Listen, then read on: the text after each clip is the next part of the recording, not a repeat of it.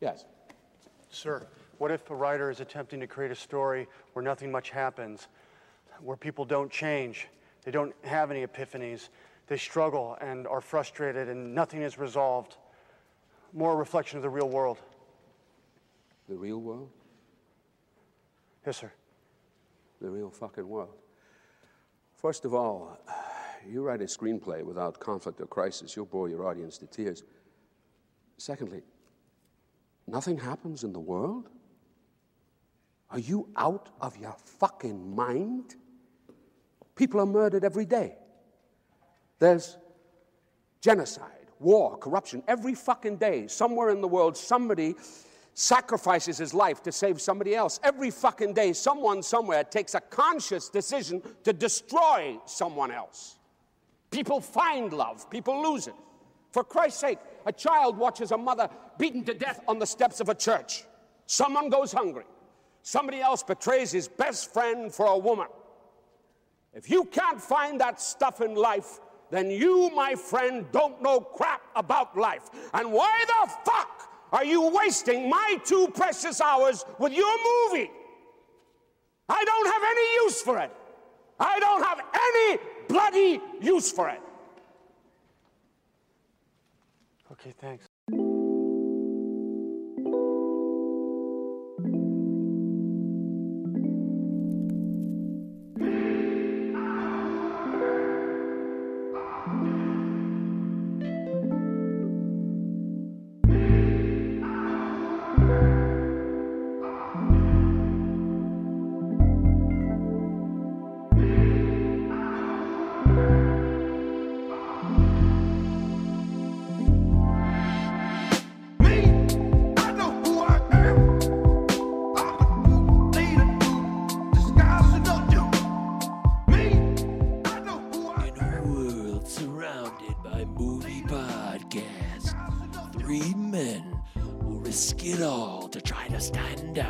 From the herd. It's the Cinema 9 podcast. Hosted by Michael Govier, Eric Brandstrom, and Travis Roy. Coming to a speaker near you right now.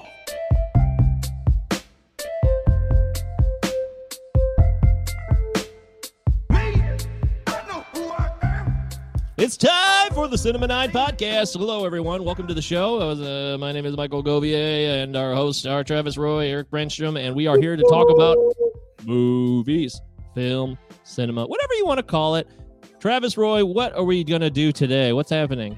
Well, today we're going to talk about awkward moments and in film and how that has gone down our childhood. Now it could go down for children today. And we're going to talk a little bit about my movie choice of the week, which was Adaptation from 2002.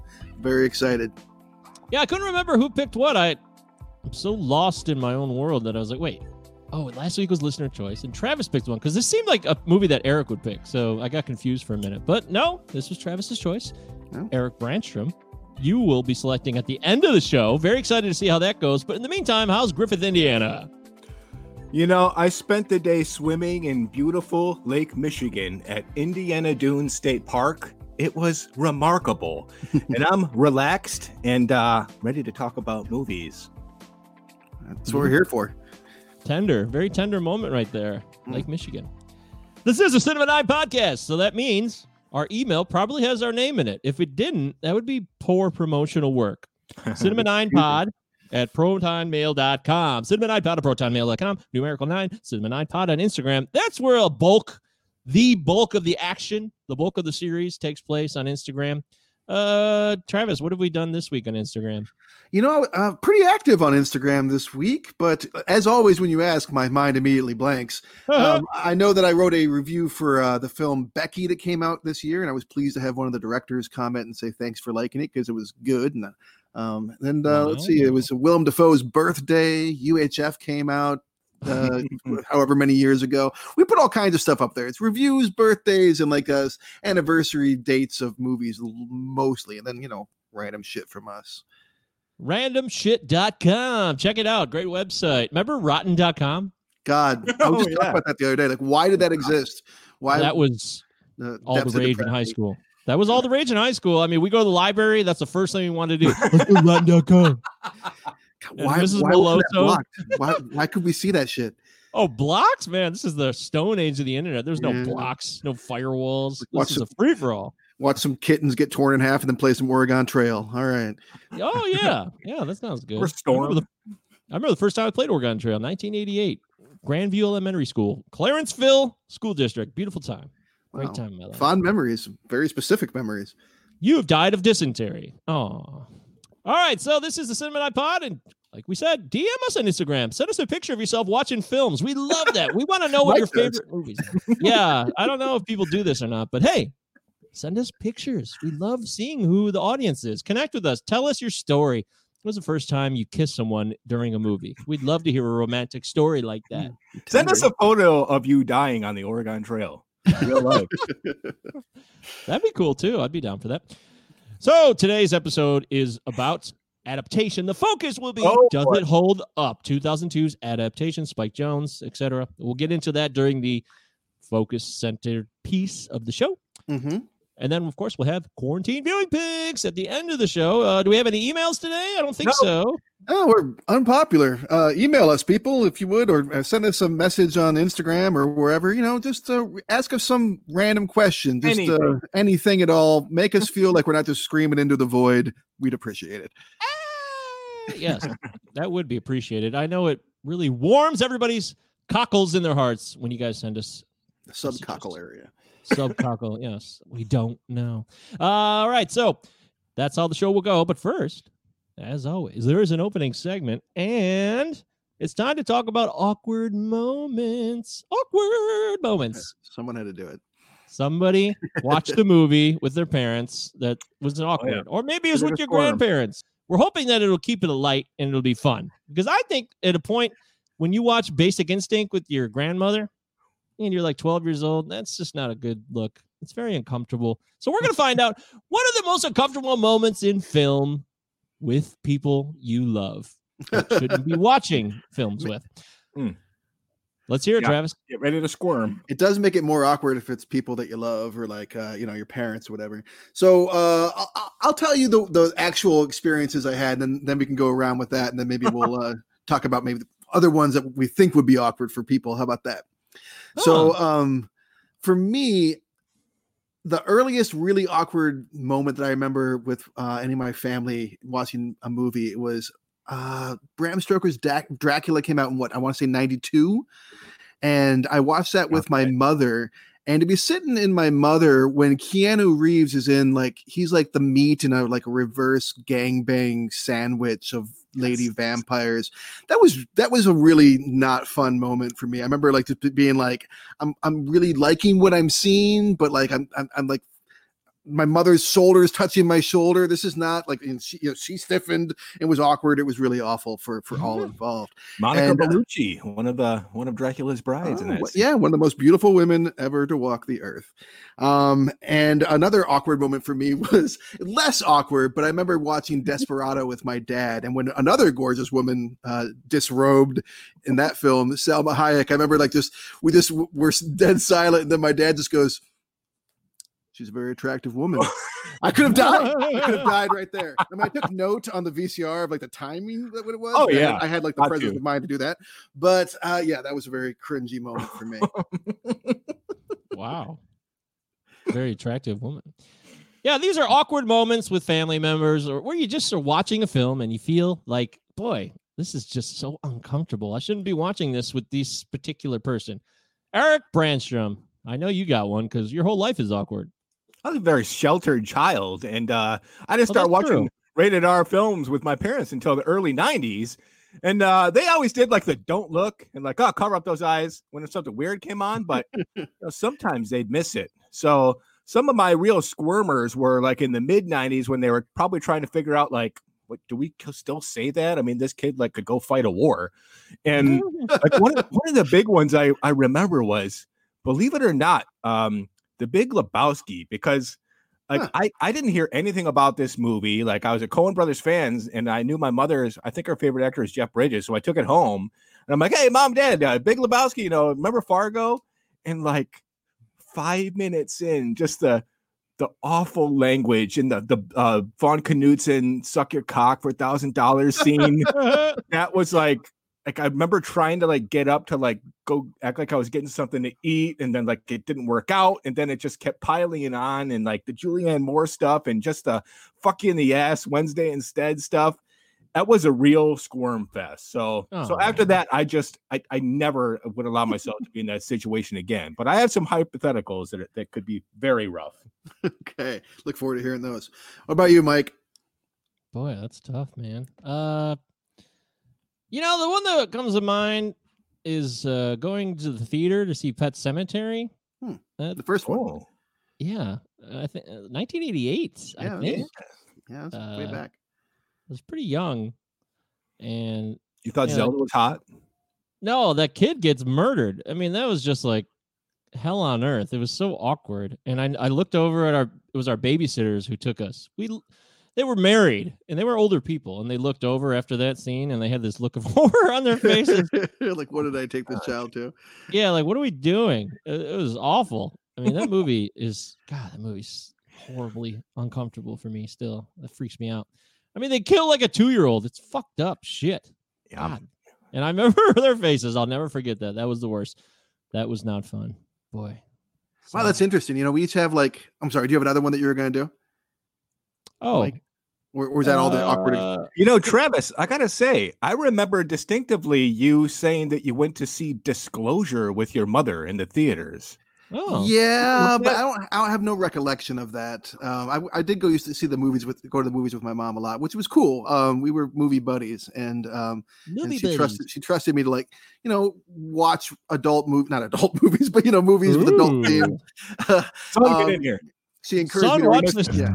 I started reading Stephen King like at 8 or 9 or something, but I find it really interesting that like our definitions of awkward for each of us was different. Because for me, it was something sexual. For Eric, it was something like it was profanity, and for you, it was like child death, which is always awkward to say the least. Bit much. I could do trial death, but I can't do that horrible language. We didn't swear in our family, so that was like, ow, ow, ow. Each one stung so bad. That's funny. Well, I watched a couple movies this week, actually, incidentally, that both happened to line up very well with this segment. One of them I watched because I'd never seen Charlie Kaufman's Anomalisa, which came out, I want to say in 2015, which if you're not familiar, it's puppetry. It's like high-end puppetry. Like it looks really, really good. And if you remember the scene in what was that Trey Parker, Matt Stone movie with the puppets and the Team America, right?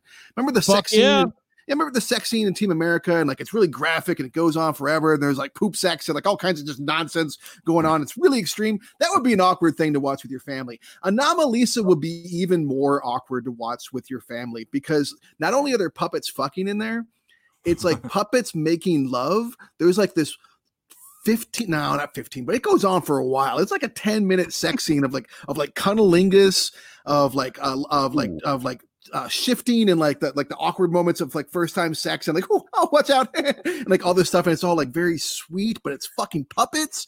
Very, very disturbing. I liked the movie, but like, I would not want to watch that scene with anybody remotely.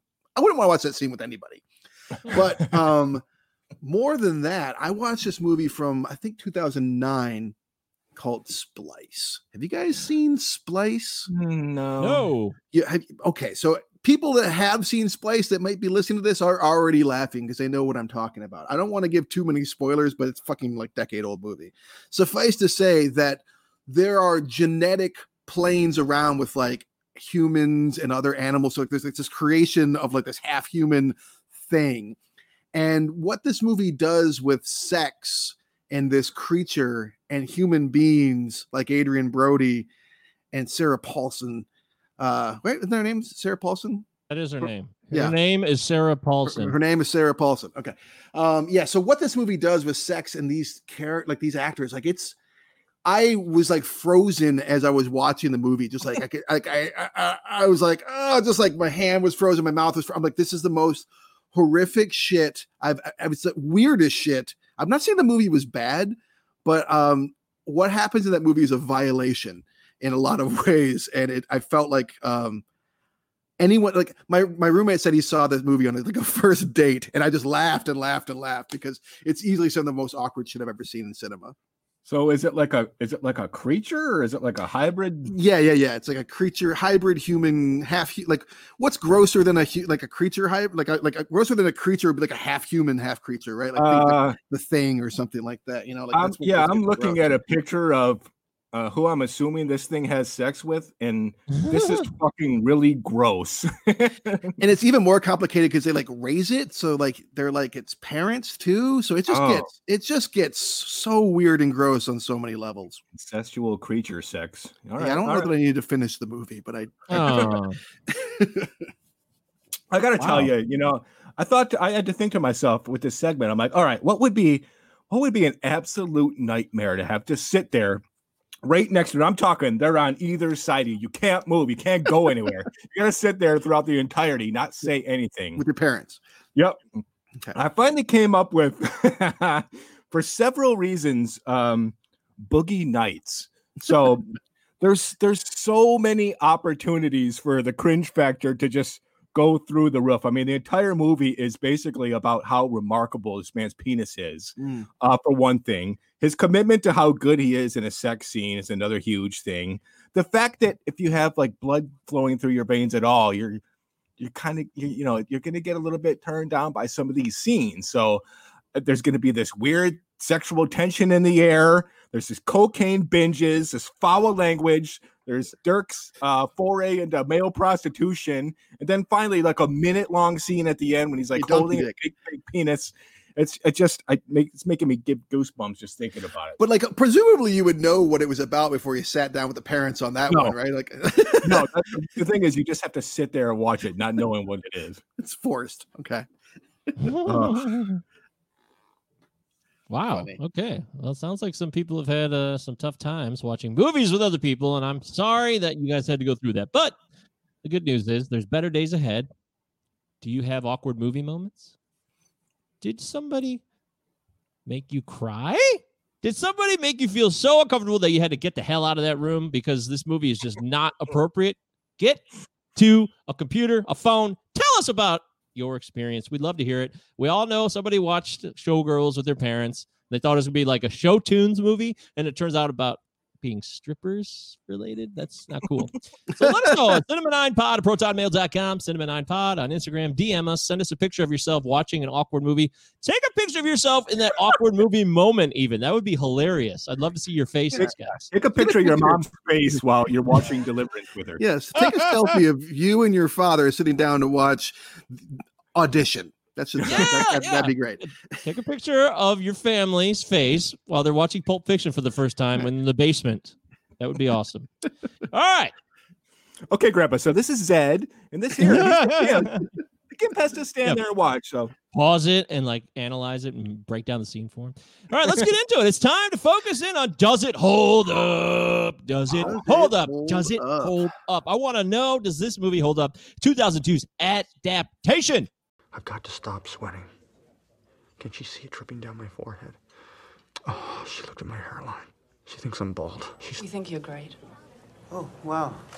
Thanks. That's nice to hear. We all just loved the Malkovich script. Thanks. Such a unique voice. Boy, I'd love to find a portal into your brain. Trust me, it's no fun. So, tell me your thoughts on this crazy little project of ours. First, I think it's a great book. LaRoche is a fun character, isn't he? Absolutely. And Orlean makes orchids so fascinating. Plus her musings on Florida and orchid poaching, Indians. It's great, sprawling New Yorker stuff. And I'd want to remain true to that. You know, I'd want to let the movie exist rather than be artificially plot-driven. Great. I guess I'm not exactly sure what that means. Oh. I'm not sure I know what that means either. You know, I just don't want to ruin it by making it a Hollywood thing, you know, like an orchid heist movie or something, you know, or you know, changing the orchids into poppies and turning it into a movie about drug running, you know. Why can't there be a movie simply about flowers? I guess we thought that maybe Susan, Orlean, and LaRoche could fall in love. Okay, And but I'm saying it's like I don't want to cram in sex or guns or car chases, or characters, learning profound life lessons or growing or coming to like each other or overcoming obstacles to succeed in the end.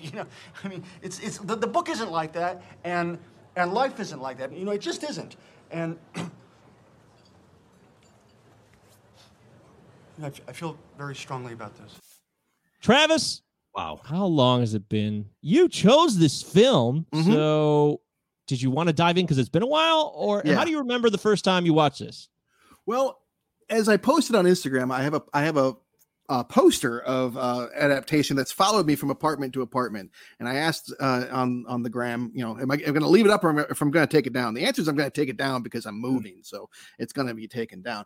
That But I bought, I got the poster and I've carried it around for so long, even though I haven't seen it, because it's one of those movies that while it came out in 2002 and I watched it originally with friend of the show Steve Guile, and really appreciate it then. I watched it a lot, and then it's one of those I have not watched in a long time. So and as my love for Nick Cage has grown drastically over the years, I also, in doing this podcast, I have a huge appreciation for all things Charlie Kaufman. I would be happy to discuss any of his scripts or anything he's touched. So I wanted to try and find something that covered both those grounds. So I was happy to talk about adaptation, and I was really happy to watch it again. And I'm excited to talk about it with you guys. Oh, that is so wonderful. I like to be tender. You are a tender man. That's good. That's a positive thing. Eric, we all know the story with you. You came to the dump and said the movie was life-affirming and changed everything for you. But however, I'd like to hear your interpretation of the events the first time you saw it, how long it's been. Tell us your story of adaptation. My life was a fucking mess in 2002. When this came out in December, because I had this huge existential crisis. Like, I was in love with all these women, and they didn't want to give me the time of day, so I was starting to doubt myself, and I wondered if my own thoughts mattered. So this was like the perfect movie to go into. I was trying to figure out if the love I had in my heart made a difference if it wasn't accepted by anyone else. And that's basically what Charlie Kaufman is dealing with in this movie. He's besieged by this this case of a lack of self-esteem and among many other things. So I went to the AMC Livonia 20 right off Haggerty Road there, not far from you, Mike. And when I drove to your place from the theater, tears were just streaming down my face. It was a huge epiphany on my life. Saw it a million times after that. It's been about 15 years. Yeah, it's probably been 10, 15 since I've seen it too. Wow, Eric, that is a very raw and honest depiction of your experience. I really, it really spoke to me. I mean, as it should. I mean, it's a powerful film, right? Adaptation was a movie I didn't see for years after the fact. I remember everybody talking about it, but typical me, the more people talk about something, the more lackluster my motivation is to get to see it sometime. Because you promised me that night at the dump that you would watch it the very next day. So broke that promise. That's a fucking joke. Yeah, first of all, all, it's a lie. Broke loser, and I was living life by the seat of my pants. So, yeah, but I worked at Blockbuster and I lived with you, so it was a free for all. That's true, but this was at the time it was in the theater, so I would have had to go to see the theater, and I didn't do that. I let you down, Eric. It's not the first time, and it won't be the last. But generally, I like to think my track record is pretty solid. However, I was more of a contrarian, much more contrarian, especially when I was 21, 22 years old. But now that I've seen this film, it makes me feel good. It's a very, very well done film. Makes me feel things about life that are so honest. His whole intro is great about how, that's not just how, when he's talking to Tilda Swinton about, this is not how life is, and in this movie, he tries to show what life really is like, whether it's the key lime pie scene where he wants to ask her to go to the orchid convention, and she's like, well, you just ruined everything. That's how it really goes. Waitress doesn't want to be hit on, and that's why this movie's great. The first time I saw it, I was like, oh god, this is okay, but I wasn't really feeling it like other people felt it. And this was 2007-ish, 2006, 2007. So I didn't see it for a while, and I didn't catch up. So I am responsible for that. I will take responsibility. However, Before we dive further into it, we always like to look at what IMDb says, what Rotten Tomatoes says. It's fun for us to look at some reviews. And on IMDb, guys, there shouldn't be surprises here. So I'm getting we get all positive reviews, and anything negative, I'm just gonna guys, we'll be able to kind of pick apart and blame it on the I think your bias is taking over. We cannot allow that on the show. We will not have that take over our show, Eric Bradshaw. However, does anybody want to guess the IMDb score if without knowing it, or do you guys already know? I already know it. Oh man, I don't. Yes, 7.5, 7.7. Very good, but it's below the 8. Eric, do you find that surprising that it's not at least 8 or higher? I think I'm very surprised for many reasons. If it was like maybe 10 years ago, within 10 years, it'd be way up there. But I don't think a lot of people have been watching it lately. So I'm not surprised at all. I'm not surprised at all because I think it's the kind of movie that if you like it, you love it. But if you don't like it, then you're probably gonna fucking hate it and not get it. I think that's a good point, Travis. On Rotten Tomatoes, everyone's favorite website, 91% from the critics, strong critic rating, but not the highest critic score we've ever had. So that's interesting. 85. Yeah, that's a great score. No, it's an A-. That's great. And 85% from the audience. They seem to think that it's a great movie, but not the all-time great that some would have you believe, which is fair. You know, Adaptation is a film that, like you said, it's not obviously a love or hate thing, and it's not like you either love it or hate it. I just think it's complicated for some people. So, having said that, here's a response from Robert Wilansky from the Dallas Observer. Oh, boy. This is from 2003, January 2003.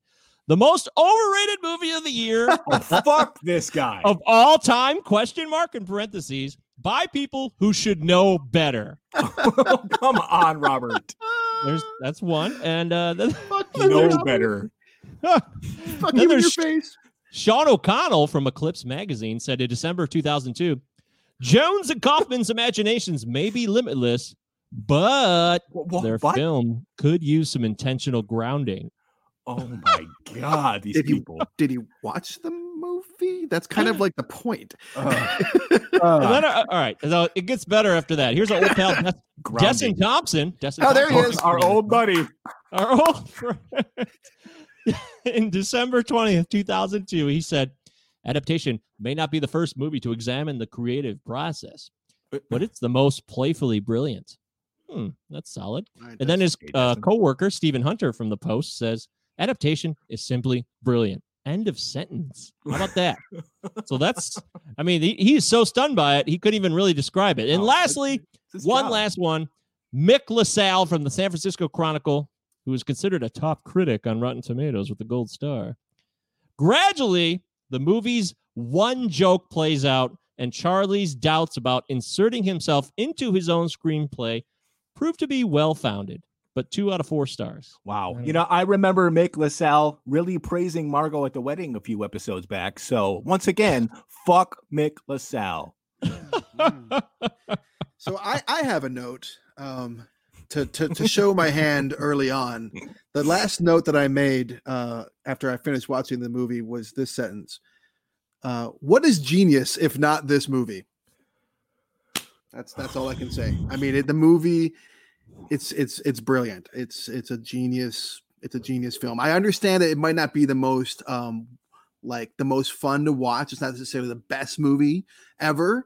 But in terms of, there's never been a movie like it before. And if a movie like that came out, it would be like something like the Groundhog Day genre. Like it would be like, oh, you're doing the adaptation thing because it's so unique and groundbreaking. The way that it's meta upon meta upon meta, and it's just and it works. It's not just masturbatory. It works. It actually knows when the slow parts come and when it starts to dip and drag, and it's like, oh well, how about we throw in an alligator then?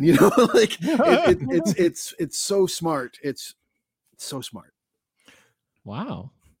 Not pulling any punches, are you, Travis? It's so smart and so meta, but it's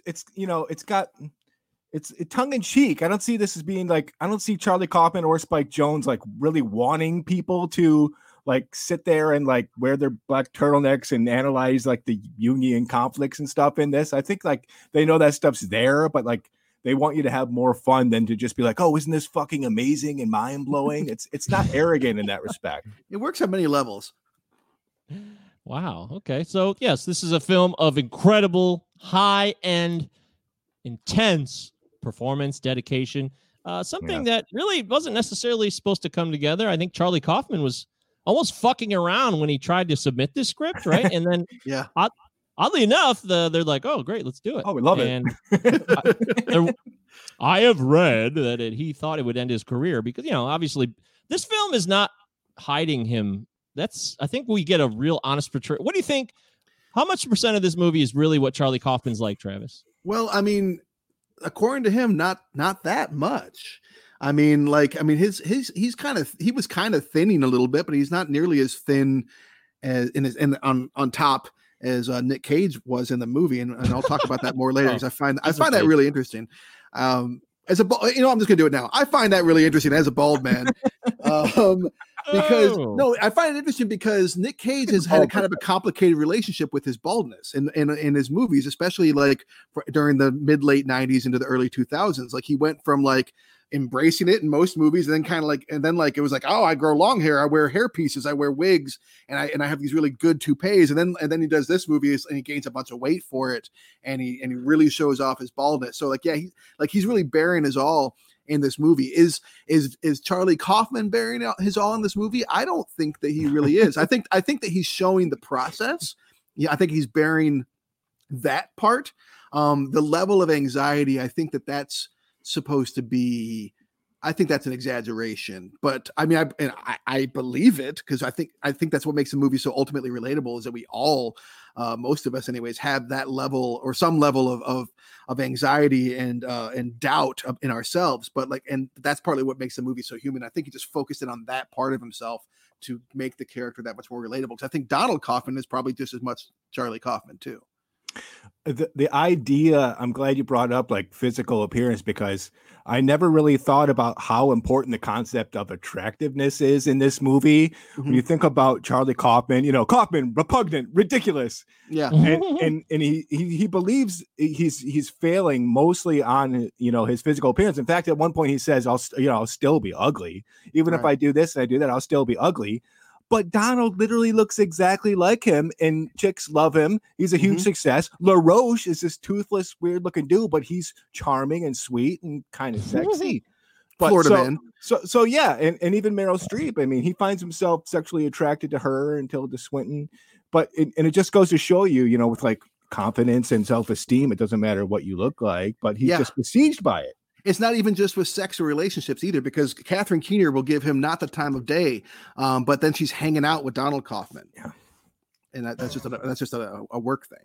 And I gotta say, before we continue, I'm gonna admit it right now. Like, Tilda Swinton is so beautiful in this movie, and I gotta admit, I always kind of have a crush on her, even when she's playing like the most weird, fucked up person. I still think she's kind of hot. Well, she's weird? No, she's mega talented. I mean, and obviously she has like these unique, fine features. So, sure, we're not judging you for your Tilda Swinton love. I'm not anyway, Mike. Michael, your thoughts? I don't see her like. I mean, I don't want to disparage her in any way. She's not. I mean, she is very powerful. She is an incredibly strong presence. I respect the hell out of her as an actor. She dominates the scenes. She will let you know that she is in the house. But this movie, I mean, she's getting older now. So in today's world, she's aging. And I'm sorry if you're a female listening to the show. I just don't find her as attractive anymore. I'm sorry. Am I in trouble? I think that females of the world forgive you for not finding Tilda Swinton attractive. I don't want to get in trouble. Mike. I really like doing the show. I want to keep doing it. Don't kick me out. There's a really important person we haven't even mentioned yet, and which we didn't mention last week on the show, which is Meryl fucking Streep. Man, we haven't really even talked about her on the show. Eric mentioned her. Eric said how hot she was. What? Isn't that what you said, Eric? I just said this is a middle-aged woman, but Charlie is sexually attracted to the point he's one of his like 5 masturbatory fantasies just because of her passion. Top 5 masturbatory fantasies. Go. Well, speaking of masturbatory, is it 3 times we get to see Nick Cage pretend jerk off in this movie? Yes. I think it's 3 times. What You want to hear my pitch? Go away, goddammit. You know, I'm just trying to do something.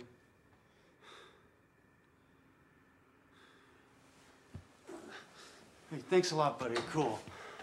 Okay, there's a serial killer, right? Well, no, wait. And he's being hunted by a cop, and he's taunting the cop, right?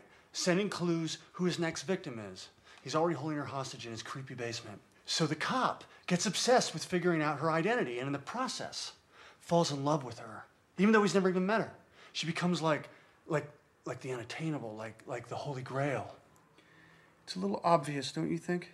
Okay, but here's the twist. We find out that the killer really suffers from multiple personality disorder, right? See, he's actually really the cop and the girl. All of them are him. Isn't that fucked up? The only idea more overused than serial killers is multiple personality. On top of that, you explore the notion that cop and criminal are really two aspects of the same person. See every cop movie ever made for other examples of this.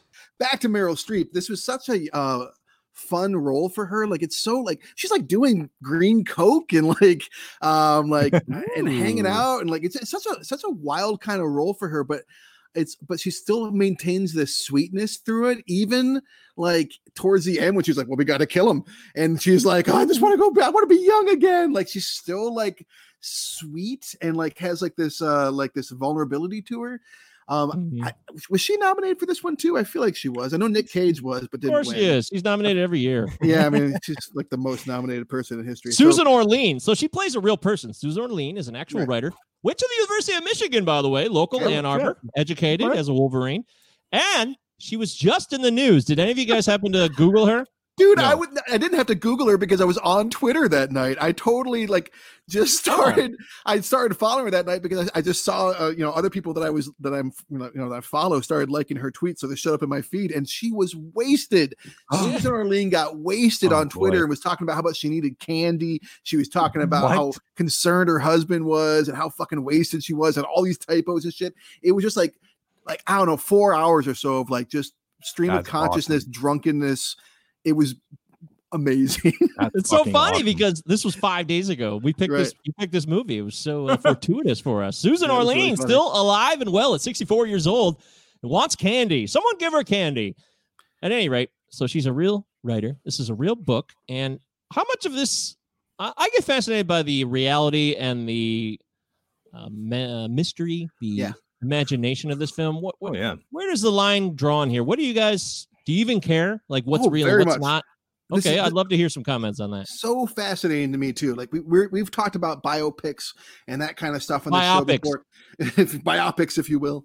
We don't always know what's true. And to me, what's really fascinating about this is that we know that John LaRoche and Susan Orlean are real people. These events really took place in the world. The thievery of orchids took place, and the adaptation, not the adaptation of a book to a screenplay, but the evolution of that story from reality to a New Yorker article to a book by Susan Orlean to a screenplay to its actual completion, and it's just like it goes through these permutations every step of the way, and like that what you're watching is like divorced from reality, but you also have to stop and wonder, like, how different is this really than Rocket Man or The Founder or like any other biopic. Like, there's no Gator do Ex Machina is coming out, but I mean, wait, Luke's not here to go off on biopics and Rocket Man right now, so we can't talk about that. Oh shit.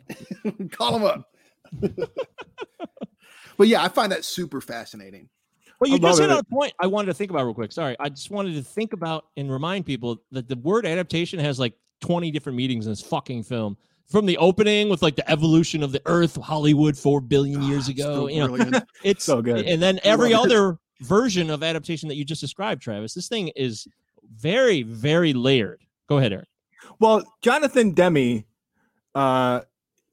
options the book, okay, in real life, and then doesn't want to direct it, but offers it to Charlie Kaufman. So you got to imagine, that's what I love too, Travis. Like at one point in the real world, Charlie Kaufman had this assignment, and he was like, oh, what the fuck am I going to do with this? And he made this decision to put himself in it. He ran into Susan Orlean, I think, on the set, and it was all fucking awkward, just like it would be in the movie. So it's all this real life stuff that is interesting. And even in this movie, the stuff that's taken from the book, that's why I love this movie so much, because even when they just dramatize the book stuff, I really like it and wouldn't have a problem if that was just the movie. I don't need, to add the drama, as McKee says. So that's the real question of this movie, right? Would we really watch a movie about flowers? Would we really do that? Or do we need to have, sex and death and drugs and romance and all that stuff? It's not about, it's about passion. I mean, it's not about flowers. It's about passionate people. It's about misjudging people and, coming to terms with your own passion and how we project so much of ourselves onto these people. And then when they let us disappoint us, it changes our perspective on them. So it's about relationships and passion and art. So there's a movie there. I agree completely, but I think that's like part of like what is interesting to me is that we could watch a movie just about flowers. I agree, but if this movie had come out the way that, like, if it had followed the way that the movie starts, like, it does start to dip in the middle before he makes the connection to really make, even before, because like if you watch the movie, he's like watching it, he's talking into his what have you, into his recorder, and you see him come to the conclusion, like, I've got to make the movie about Susan Orlean, like she's got to be a character in the movie itself, which was not part of the plan originally. And then shortly after that, you see him get to the point where he's like, I've got to put myself in it too. So for it to like follow that, I don't know. I want to hear your thoughts too, Mike, but like some of my favorite movies, they don't have any story. Lost in Translation, Slacker, Dazed and Confused. It's just like hangout movies and characters and stuff. There's no plot. So I don't know. I don't know if it needed all this. I love it. I'm just saying, I don't know if Charlie needed to visit McKee and do all this. It's his own self-doubt that drives him to do it. If he could have done it on his own. Oh, of course. Mike. Yeah. I think that's a really good point. As we continue to talk about adaptation, send in your thoughts. Did you watch adaptation? We want to know, how do you see this movie? Are you having a different responance than we are? Take pictures of yourself watching adaptation. Send us a video of you stealing plants from a national park. Chicky huts, right? Oh, yeah, there were chicky huts. Seminole Indian. Yeah. Send us an email, cinema9pod, protonmail.com, or DM us on Instagram, cinema9pod. We want to know, is adaptation your favorite movie of all time? Is it your least favorite? Did you not even bother to watch this trash? We're like, why are they doing this movie? This fucking sucks. Tell us. I want to know. We do care. Knock your two front teeth out and send us your impersonation of John LaRoche saying, I've given like 60 lectures on the cultivation of plants. And LaRoche is a lot of fun as a character too, going back to your point about passion. Like it's not just like one of the things in the book is, like, in the movie rather, is passion, but like to the point of obsession. Like, because she's wrestling, and she goes, I want to know what it feels like to really, like, my passion is I want to know what it feels like to feel passionate about something. So she's stuck on this one end where she just can't really like summon the fucking willpower to really feel passionate about something. Then you got LaRoche on the other hand, who was just like, well, fuck fish, after like devoting his life to it. So he runs through these obsessions, and then they burn out, and he's done with them. And like, so there's also like this whole thing going on about like balance and like in life, but that also factors into like, again, like the creation of art and that kind of stuff. It's just, God damn it, this movie. It's good. Dropped turtles when I fell in love with Ice Age fossils. Collected the shit out of them. And fossils were the only thing that made sense to me in this fucked up world. There's fossils for silver and old mirrors. Mom and I had the largest collection of 19th century Dutch mirrors on the planet. Perhaps you read about us. Mirror World, October '88. I got a copy here somewhere. I guess I'd just like to know how you can detach from something that you've invested so much of your soul in. I mean, didn't you ever miss turtles? The only thing that made your 10-year-old life worth living? Look, I'll tell you a story. All right? I once fell deeply, profoundly in love with tropical fish. Had 60 goddamn fish tanks in my house. I skin dived to find just the right ones. Anisotromus virginicus, Holocanthus ciliaris, Chaetodon capistratus, you name it. In one day I say, fuck fish. I renounce fish. I vow never to set foot in that ocean again. That's how much fuck fish. That was 17 years ago, and I have never since stuck so much as a toe in that ocean. And I love the ocean. But why? Done with fish. If you'd really loved something, wouldn't a little bit of it linger? Evidently, LaRoche's finishes were downright and absolute. He just moved on. You seem to like it. I feel like you're into this film. I don't know what it is, but Travis has enjoyed this film, I believe. And I enjoy this film, too. I think it's interesting. There's great performances by everyone, as always. We always like to give credit. Spike Jonze, the director, this is coming off Being John Malkovich, which was a big hit. So they teamed up again. And the movie starts, are they on the scene of that film, or is it a different Malkovich film? That's what I know. It's Being John Malkovich, yeah. Because I've actually never seen that movie completely. I was going to see, that was going to be my other, I was going to do that one originally. Wow. Oh, man. I've never seen it all the way through. I've jumped in on some scene where there's a tiny hallway or something. Okay. That's without context, it's meaningless. And your favorite buddy, Stephen Tobolowsky's in this film, Travis. Isn't that wonderful? An adaptation? Yeah. Yeah, scene's deleted. Oh, but he was in it. Deleted. Well, okay. You didn't watch the deleted version? No, I didn't. I thought you watched the extended master cut. Is there an extended master cut that exists that's available to the public? I was just sad that Stephen Tobolowsky got Tobolowsky cut because he should have the Tobolowsky cut. Exactly. I love it. And by the way, Curtis Hanson pops in this film, and David O. Russell. David O. Russell, everybody's favorite asshole. Just a year later, in fact, actually, when this movie came out, David O. Russell was being an asshole to Lily Tomlin on set in one of the most legendary blow-ups. What a clip. Yeah, a legendary defended by Lily Tomlin and Dustin Hoffman after the fact. Oh yeah, we were totally fine with being called cunts to our faces. Hollywood is a fucking bizarre place, isn't it? So, what else about this movie? I mean, I think that the angle, I get kind of annoyed by Donald. The Donald character. Could this movie have existed without Donald, or do you think it was necessary? What if this film didn't have Donald in it? It was just Charlie having his own thoughts. Would that have ruined the film for you? They would have had to come up with some other character to serve the function, and it wouldn't have been nearly as fascinating. Yeah, you need a foil for all of his thoughts and something to bring the bounce off. Apparently, his own brother, Mark Coppola, popped in as the stand-in. Yeah, and this I saw that. Looks pretty good.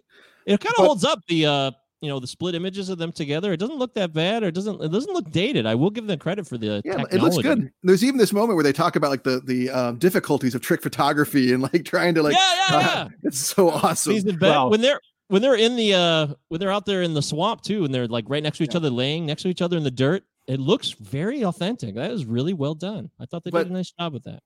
But it is important that Donald be in the show, in the movie, and that Nick Cage actually look like him, because it makes all those points clear that we raised earlier about his own lack of confidence and all that kind of stuff. So there's some theories floating online that Donald isn't real. He's just in Charlie's mind.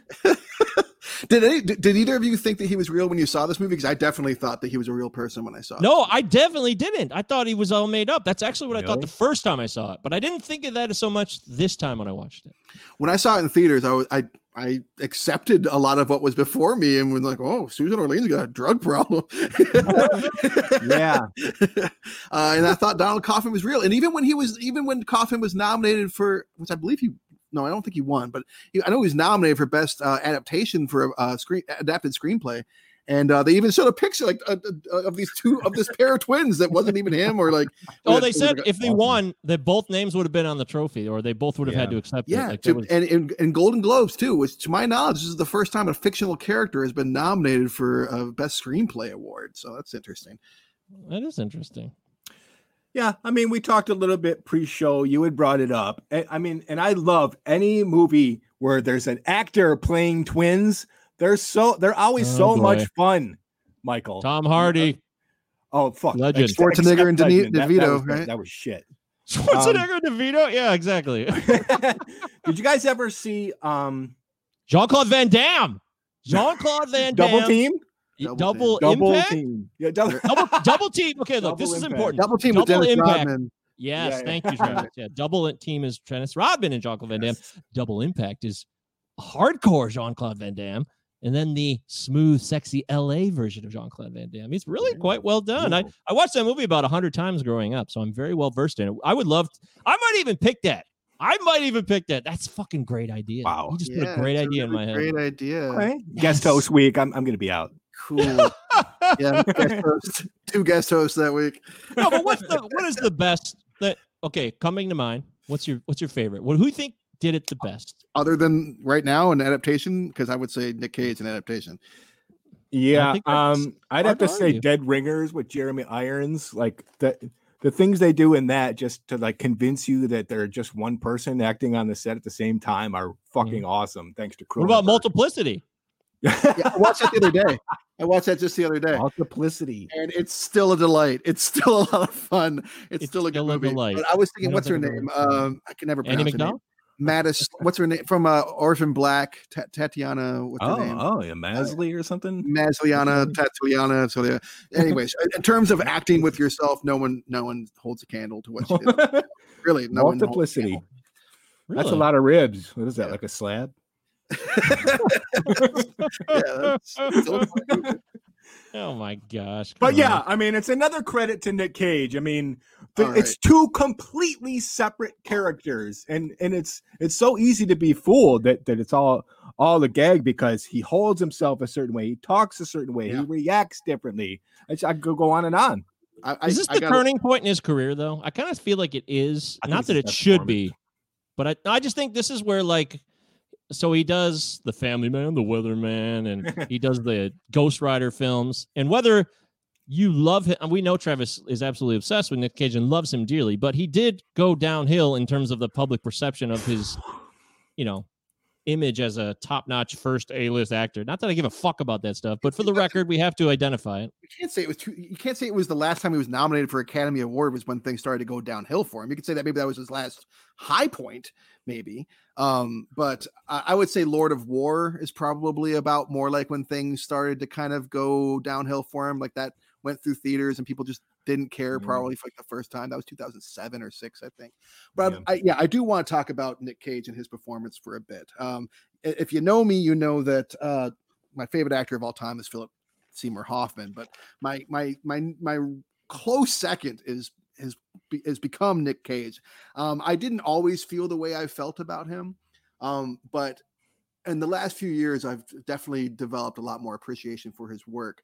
And I think that one of the reasons why he is so perfect for this movie is because what this movie is doing, it's using artifice to tell a truth, which, like, most movies do. I mean, it's not unless we're dealing with a documentary, but even then there's still some sort of like, structured choices that are made, that kind of stuff. But still, like, this movie more so than most movies is letting you know that it's artificial. That it's like it's showing its hand. It's letting you know, like, hey, this is something that's not true, but you are still going to get some truth from it. That love is not. What is it that he says at the end of the movie? That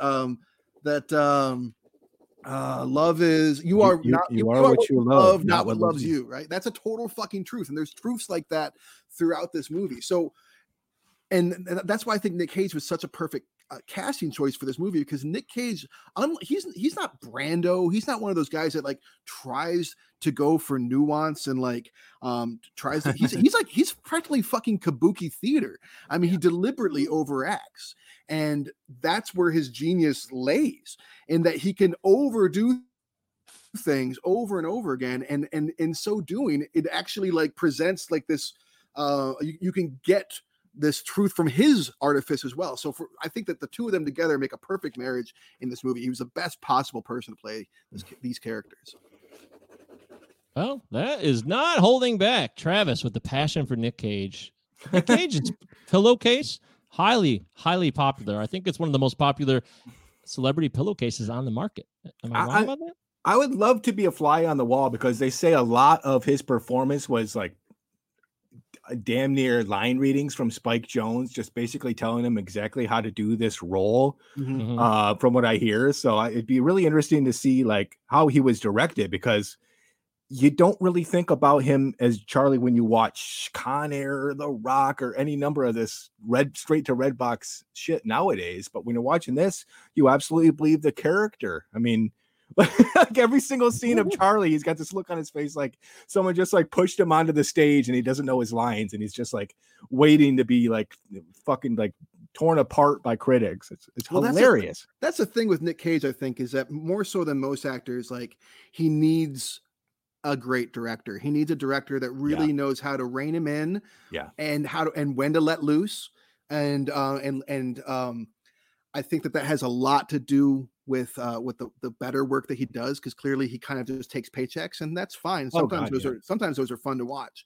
But have you seen the movie that he's got coming up called The Unbearable Weight of Massive Talent?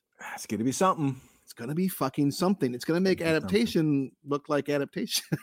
I mean, if for those that don't know, Nick Cage is going to be playing like our man Jean-Claude Van Damme. He's going to be playing himself in a movie. He's playing Nick Cage, who's like, you know, kind of his star is fading, and he agrees to because he's got money trouble. He agrees to like do a birthday party for a millionaire, and then is forced into some sort of action star scenario. So for Nick Cage to play Nick Cage, I'm already just in heaven at the idea. I'm there. Yeah. I mean, there's no doubt about it. The dude does a lot of trash. And I think it's because he has to afford to like pay for like Dracula's castle or wherever the fuck he lives. Port of Call, New Orleans. He was great in that. And that's thanks to fantastic. Werner Herzog. So yeah, great director, a little passion, caring about what the fuck he's doing.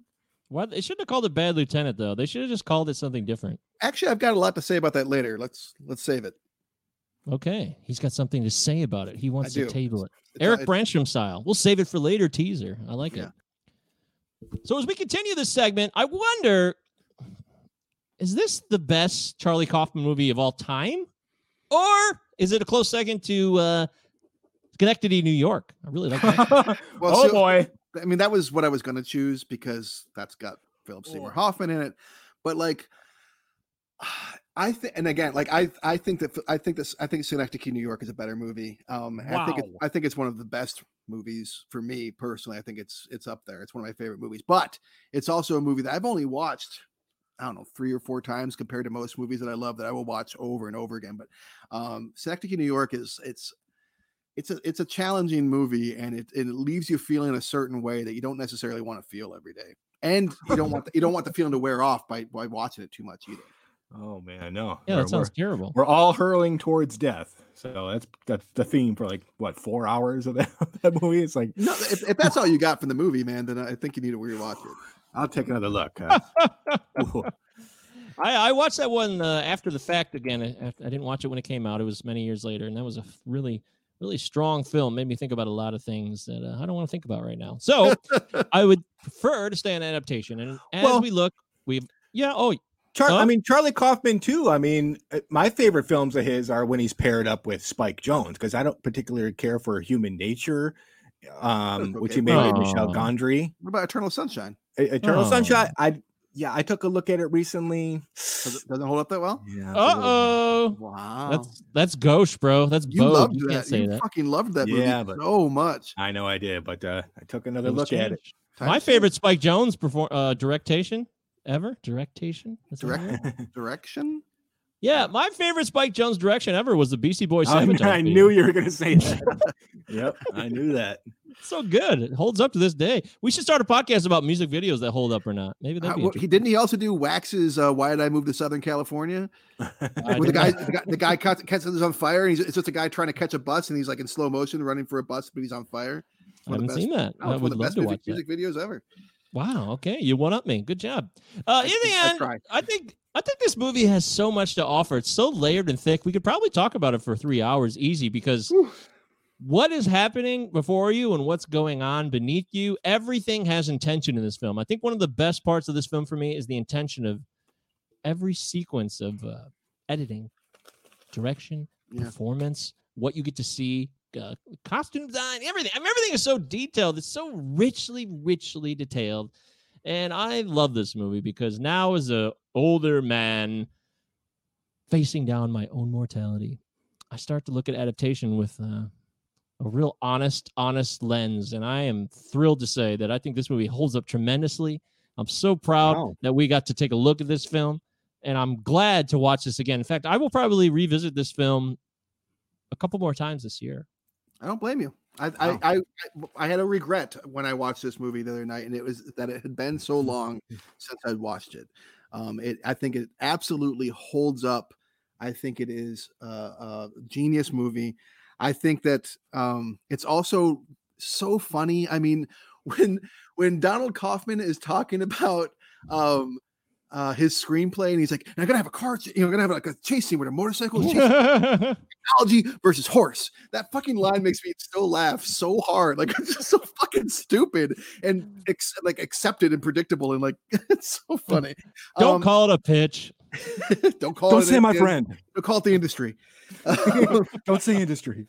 Yeah, but there's also like these great moments, like the speech that Chris Cooper gives about, like, he goes from like, it's not a fucking pissing contest, and you're like, this guy's a dick, and then he has this beautiful soliloquy about like pursuing your flower and like pursuing your passions, like, so this movie can like have like Nick Cage being, push in the bush, and you're like, Jesus fucking Christ, this is awkward but funny. And then it can have these really poignant moments that really do say big things about life. So I think that this movie is just so true and human and intelligent. And if you've never seen it, you're probably not listening to the podcast at this point. But if you've never seen it, or if it's been a while, I strongly recommend watching it again. It's really a fantastic film, even if you don't like Nick Cage.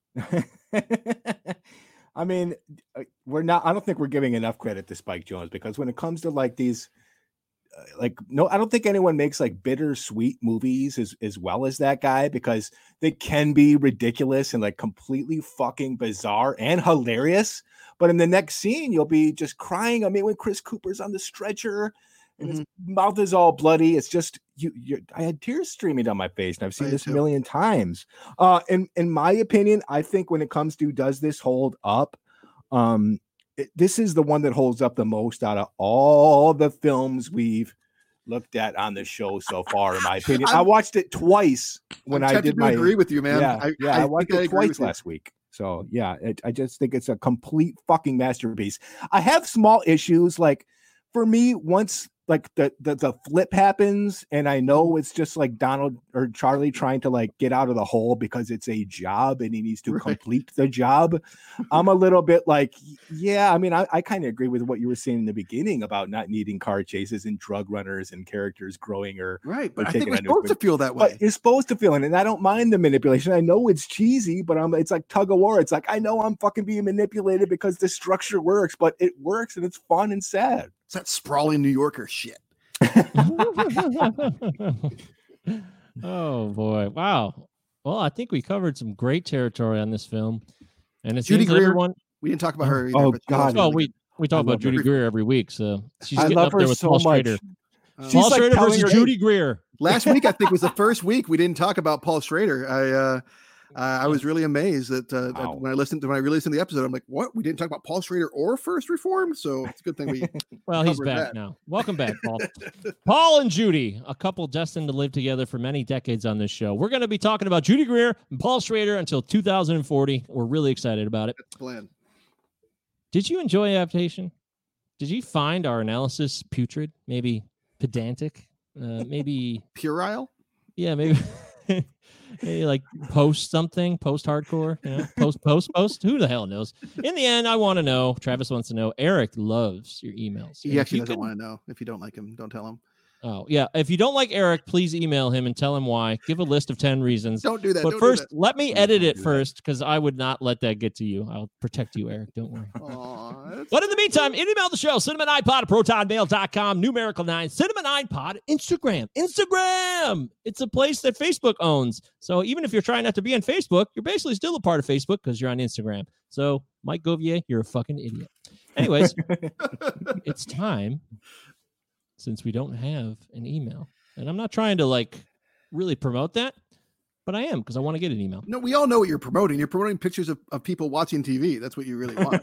I love watching people taking pictures of themselves, watching films, TV shows, documentaries on like shitty. The shittier the TV, the better the picture, in my opinion. But let's move into our quarantine picks. It's quarantine viewing pick time. Yes, COVID-19 is still real. Yes, we are in quarantine. And if you're out and about having a lavish summer blast, if you're having an endless summer, you're probably disrespecting other people. And I'm going to stand firm in that opinion. Unless you're wearing a mask. If you're wearing a mask and having a good time, then that's a good start. Yeah, a mask is very helpful, and you are contributing to protecting others. So thank you for doing that. But in the meantime, we have people that are staying indoors, even though it's hot as blazes. Yeah, that's partly why I'm staying indoors. Yes. Yeah. Well, the chubbier certain people are, like myself and others. What the fuck you talking about, dude? The more, the more we like to stay indoors where the AC's running. And my new house has central air, so I am in heaven. My life has been affirmed. Just like Eric Bradshaw in 2002, my life's been affirmed by this central air conditioning. I'm so happy. Life affirming air conditioning. So let's get to it, Travis. You always have some of the top-notch recommendations of the week for viewing picks. Don't let us down now. I watched a lot of movies. Let me see here.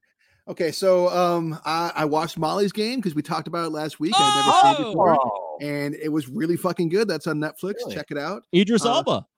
Yeah, Idris Elba, Jessica Chastain. Oh, I love her. Also on Netflix, I watched a movie that I've been meaning to see for a long fucking time. From 2010 that suddenly randomly, you know how Netflix has like the top 10 movies now?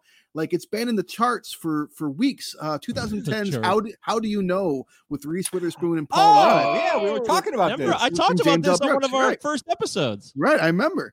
And I remember like, oh yeah, I've always been meaning to see that, which it was nothing like what I thought it was going to be. I thought it, like Paul Rudd and Jack Nicholson were like roommates or something. I don't know. I don't know what the fuck. Yeah, it was actually one of my quarantine viewing picks, like the first couple episodes. Okay, cool. And so now I'm repeating that to say that there's a reason why it's in the Netflix top things that all of a sudden 10 years after it came out, because it's actually really kind of unpredictable and pretty good. Like it's very unconventional. Wow. Thank you for being like a soft, light kind of like romantic comedy.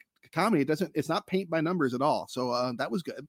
Yes, Jimmy Brooks. I mean, still good stuff. Yeah, and the last Jack Nicholson movie, which is worth seeing, for that.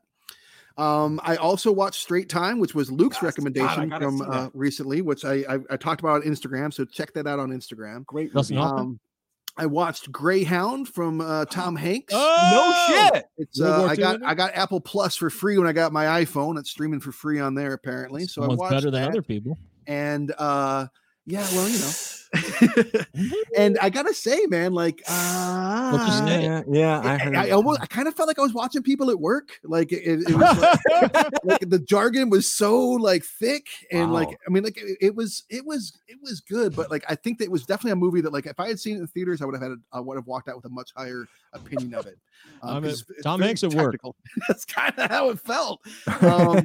But I do have two movies I really want to strongly recommend. One from 2014, a movie I was aware of for a long time, a documentary called Morphine, Journey of Dreams, about the band Morphine.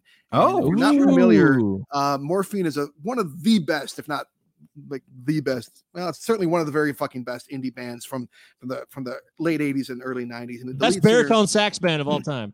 Yeah, it's no guitarist if you're not familiar. Just very groovy, very sexy, good stuff. And Mark Salmon, the singer, famously died on stage.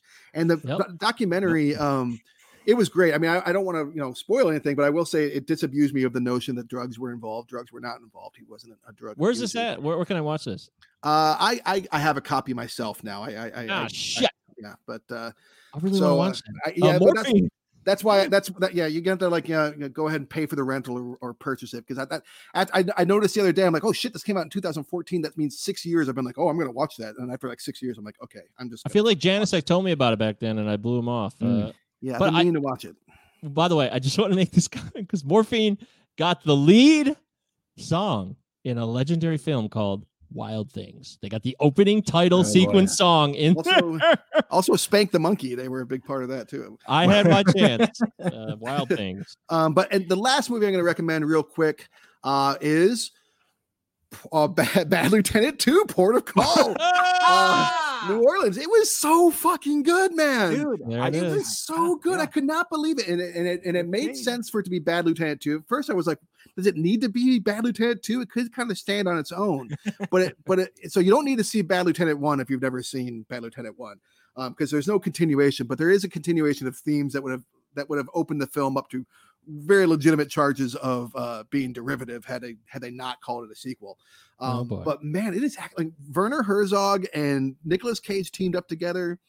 It's that's a match made in paradise too. They work really well together, and Nick Cage is such a fucking cartoon character in this movie. He's just like, he's all hunched up. He looks, and he's got like his gun sticking out of his fucking hip, and like a fucking werewolf. He looks like a sketch of Humphrey Bogart. Like it's so, it's really good. So if you haven't seen that, check it out. I believe it's on Plex. I think that's where I watched it, or Pluto, or something like that. Hey, it starts with a P. Yeah. Okay. Well, once again, a strong assortment of titles from Travis Roy. Eric Branson, what do you got, man? Dude, Mike, did you watch Heaven's Gate yet, or what? Oh yeah. No, of course I want to watch it. He moved. Give him some time. I did move. Let's look at. You've got 1 week. I'm sitting at a desk that isn't finished yet. Look, see the parts over there? Those are the parts that still need to be finished. So I will get to it. You have 7 days. Okay, great. Seriously, cut me off. My I was fine birthday with you guys present. talking about it today. You guys would be like, fuck you, just talk about it. And I would have accepted my fate because that's my responsibility. I let people down. You know, I've always kind of never cared for both of the lead actresses in this movie I watched recently. I don't know why, because I can, and I saw Sandra Oh like live on stage in Chicago, but I just never really cared for her. I can say the same for Anne Heche. I just never understood what the deal is with this woman, but they're actually both really good and really laugh out loud funny in this movie on Netflix called Cat Fight. Have you heard of this movie? Nope. Yes. Mike, did you see it? No, but I've heard of it. I think you would both like it. Like they're both like these uppity New York like bitches. They're like so mean and they're so horrible, but like the tables get turned on them and they're forced to like grow and change and stuff. But like, it's like one of the most blackest comedy I've ever seen, because like there's like 15-20 minute long sequences where they're just like beating the shit out of each other like over and over again. It sounds really weird. But is it darker than Very Bad Things? It's fucking dark. I'm talking about like pregnant women getting jacked in the face and like hit with 2x4s. So I don't know. It's just really different, and I have to appreciate it for that, and not in like a woman hating sort of way. It's like it's a female director. We did like, say uppity bitches. Well, yeah, I mean, if someone's a bitch, just like someone's a bastard or an asshole, I'm fine with Remember that. Margot at the wedding? Oh boy! Like, picture like Margot and like another one that's just like Margot, just like fucking getting in like fist fights. Margot and her like, sister going head like to head. insane. I'd recommend it. I also watched this movie from 2016. It's an animated film from France. It's called My Life is a Zucchini. Have you heard of this film? No way. It's really fucking good. It's French, so it's about this little boy. It's like, I think it's like claymation or whatever Anomalisa did. Yeah. And it's this beautiful animation. It's about this little boy who accidentally kills his mother and is sent to a foster home where he has to learn about like trusting people and like what family can mean and like what trust and love is. Did he push her over an open dishwasher door? No. Okay. No, he accidentally like well, you have to see the movie, but it's a really sweet movie nominated for best animated film a few years ago that really caught me off guard, and I personally think it's important to have some of these like adult kind of scary themes when it comes to movies for maybe teenagers to be confronted with. Yeah, other than that, I watched The Mask last night. It's not very good. Rocky Dennis doesn't really hold up. No, not Eric I love Stoltz? Mask. I love Peter Donovich's Mask, but The Mask, kind of dumb. I wouldn't expect that one to hold up very well. Cameron Diaz, that's her first film. Still drop dead gorgeous and beautiful and that funny. white and black dress. But wow, it sounds like you guys are into it. Peter Green is like the gross, like fat-headed demon bad guy is so dumb. He's like, I'm just an ex-customer coming back for my back pay. Pay back. Like It's John so Leguizamo dumb. and Spawn. Yeah, worse than clown. God. Worse than clown. Really dumb. A low moment in film history. That's it. All right. That's it. That's it, man. Wow. Okay. I watched a stupid movie I didn't really like called Cowboys and Aliens. I'd never seen it. Oh, Jesus. That was me too. disappointing. Look dumb. You were like, Yeah, Heaven's Gate? No, we're gonna watch Heaven's Cowboys Gate? Aliens. No. Well, Yeah, no. it's like bedtime. man. It's like bedtime watching, so it's not Yeah. like I'm really absorbing it too much. Yeah. It's all bedtime watching. There's nothing in between. I hadn't seen it, so I'm like, do I have to watch this? I didn't really finish it, to be honest with you. Like, You don't I, have- Don't You don't bother. have to finish it. It's all I right. fell asleep, and I was like, well, I think I've covered the existence of this film, and I'm ready to move on. Jump. What about but, something you you know- recommend? Is that not a recommendation? That is the point of this segment. Are you guys challenging my? More really thought YouTube, that- Michael. I thought that was a more YouTube. More I've watched YouTube. some More YouTube, Cinema but I Sins. also, I did watch some Cinema Sins. I'll admit that. But I also watched The Great Gatsby. I went back because I remember when The Great Gatsby, not the latest version, well, the Baz 2012 version. Yes, Yeah. Baz Luhrmann's Great Gatsby. And when this came out, I was in my first year as a high school teacher, and I remember it being a huge deal because we had like a humanities class, American history / American literature. So, Oh, yeah. and this is when the 20s was like blowing up too, like flappers and all the bars hiding the names on the front of their Oh yeah. store facings and shit. The 20s and the roaring Jazz 20s age. rebirth. Yeah, it got a huge rebirth in the early 2010s. Tens. Fuck Yeah. we call it. And this movie sucks, man. What? I like that movie. I never saw it. I'm not going to see it. Baz Luhrmann. I don't like Baz Luhrmann. I hate movies. all of his other movies, but I liked that one. It is a visual overload, man. And a lot of his movies are like that, but this isn't. Why I don't like I have to give it credit for, I don't know how much of it's real, like practical, actual stuff I'm seeing, or just like, airbrush painted over effect style. This is so colorful and so lively that it's exhausting. It also has like a lame ass, it's just kind of lame, man. I don't know. Did you watch any good movies, Mike? Give us a good movie. Well, I watched Ex Machina again, and I hadn't seen that in a Oh. while. All right. That's a And- good movie. Oscar Isaac.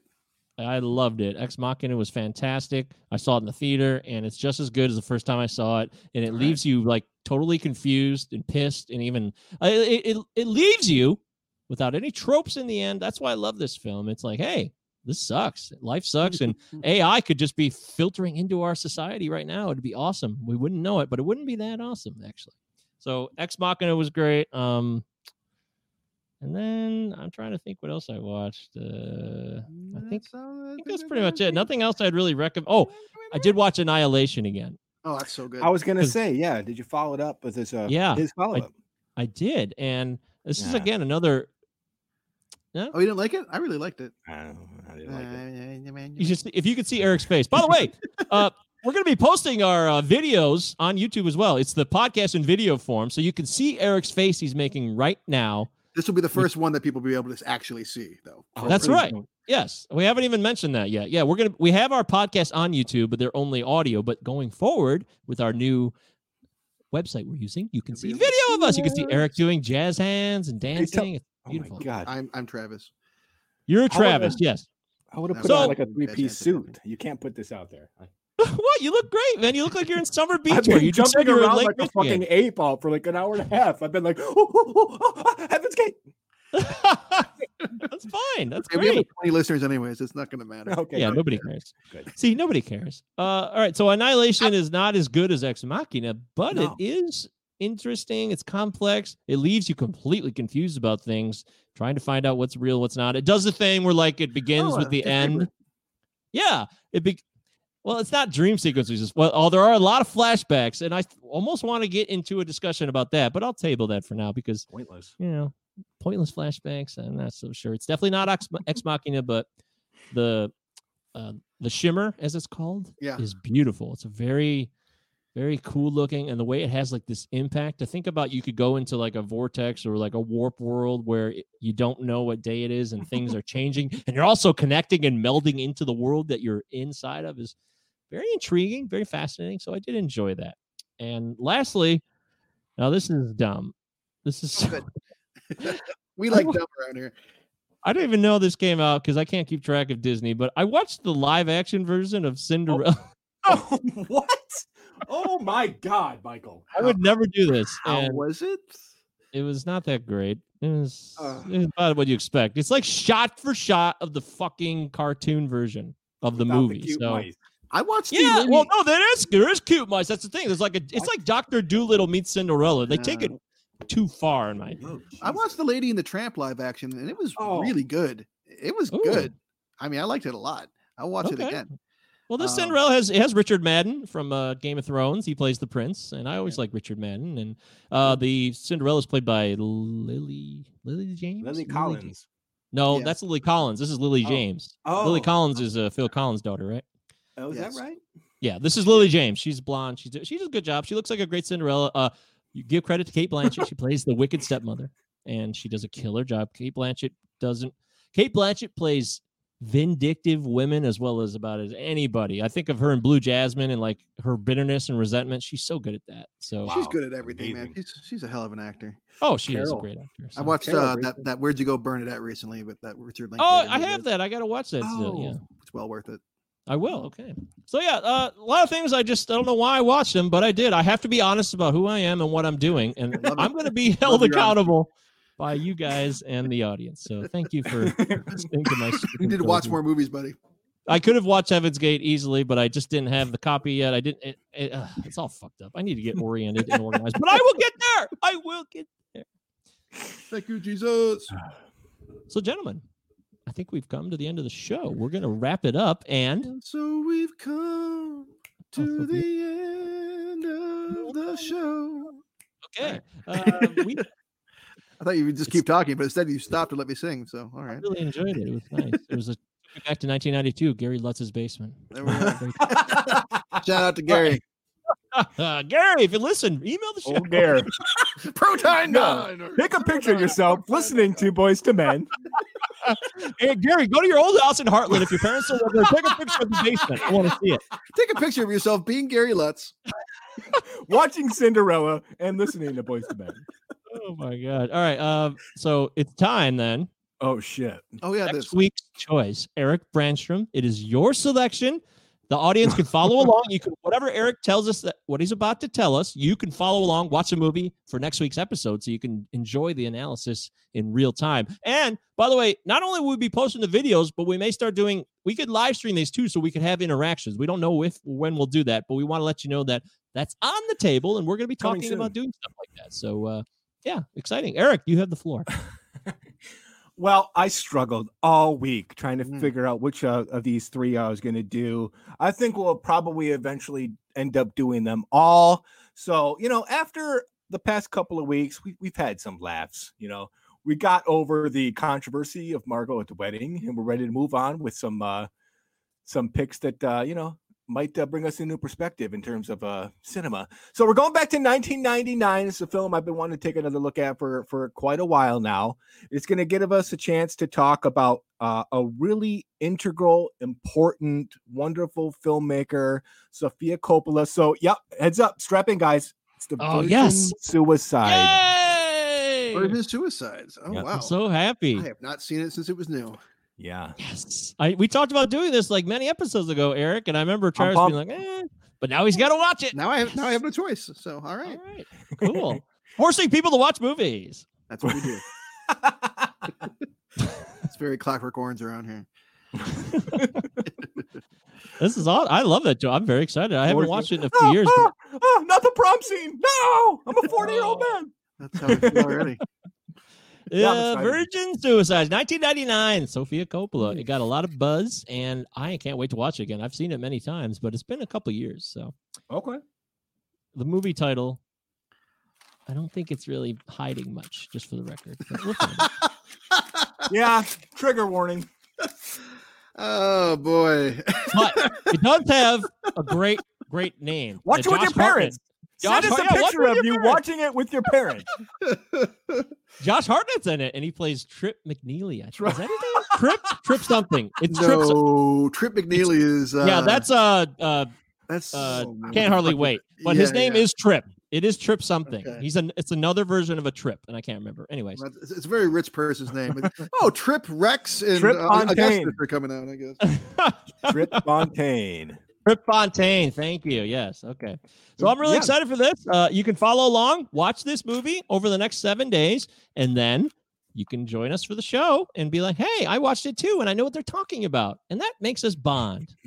It'd be lovely. Yeah. Sounds tender. So, by the way, check out the show. Follow us. Give us a 5-star rating on Apple Podcasts. We would really That would be welcome amazing.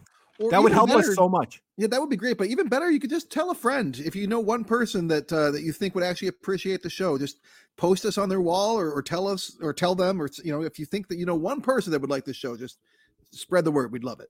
Yeah. We're uncensored. So unlike a lot of other podcasts, we tell it like it is. We don't fucking give a shit. If we don't like a movie that's universally appraised, we'll be like, this is fucking trash. We don't care. Popcorn Trash. Yeah, we should have called the show Popcorn Trash, by the way, but maybe for We another talked day. about it, didn't we? I think we talked. Yeah, we did. We did do that. So yeah, we would love to get your support, and it's not because we're desperate people who crave attention. We generally love film. We really enjoy each other's company, and our conversations are unique and authentic. It's fun for us, and the more connection we get, the better off we are as a show. It's just we can just learn from more people because we can get other movie experiences. There's so many different ways to see so many different films. So thank you for listening already. And Travis is right. Share it with a friend. Share it with a family member. Tell your aunt about it. Teach your grandfather how to do podcasts. This would be a great show to start them off at. But anyways, thank you for listening. It's been a pleasure. We love doing the show for you. And next week's Virgin Suicide. So join us then, and we'll have another segment, and we will talk about film. Yeah, that's right. Chicky Huts. Done with fish.